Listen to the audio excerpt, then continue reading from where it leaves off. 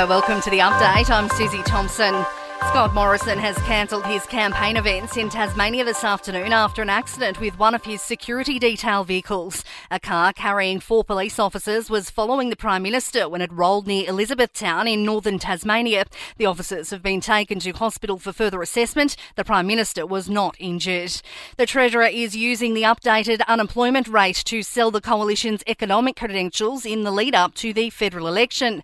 The jobless rate has remained steady at 4%. There are 18,000 new full-time jobs, and Josh Frydenberg says the youth unemployment rate has dropped a full percentage point to 8.3. But across the board, the numbers do show that our economic plan is working. People are getting into jobs. The focus of the federal election campaign shifted to national security today after the Labor leader was asked about his border protection policy. Anthony Albanese was asked what he'd do if there was a resurgence of asylum seekers reaching Australia's coastline. We'll turn boats back. Turning boats back means that you don't need offshore detention. Labor has sought to clarify the comments, maintaining the party has no plans to ditch offshore processing. Airports are facing major delays as hundreds of thousands of travellers head away for the Easter long weekend. 82,000 passengers are expected to feed through Sydney Airport today alone. Melbourne, Brisbane and the Gold Coast are experiencing similar scenes. A survey has found the Gold Coast is the most popular destination this weekend, ahead of Sydney and Melbourne.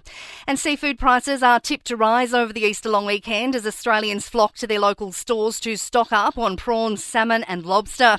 In sport, the PGA has confirmed Melbourne will host golf's President's Cup in 2028 and 2040. This year's tournament will be the 4th time it's played in the city.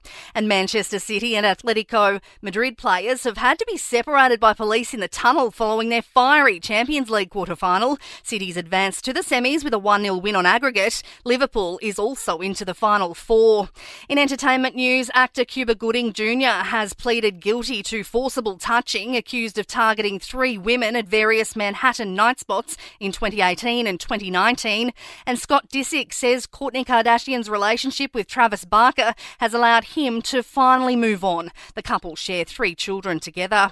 And that's the latest from the Nova Podcast News team, but we'll see you tomorrow morning for another episode of The Update. I'm Susie Thompson.